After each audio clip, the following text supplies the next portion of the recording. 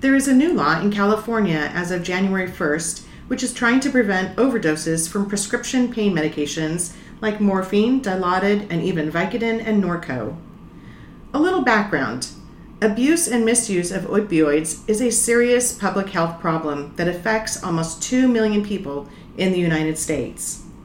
Deaths involving prescription opioid pain relievers represent the largest proportion of drug overdoses, greater than the number of overdose deaths involving heroin or cocaine. This law requires all prescribers of these medicines to also offer a prescription of naloxone or Narcan, which is a medication that can possibly reverse an overdose.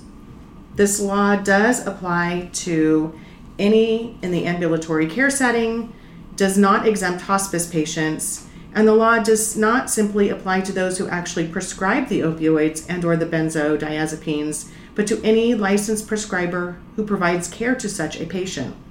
This law applies if you are regularly taking these medications at a high dose and taking these medications with an anti-anxiety medication such as Ativan, Valium, Klonopin, or Xanax, just to name a few.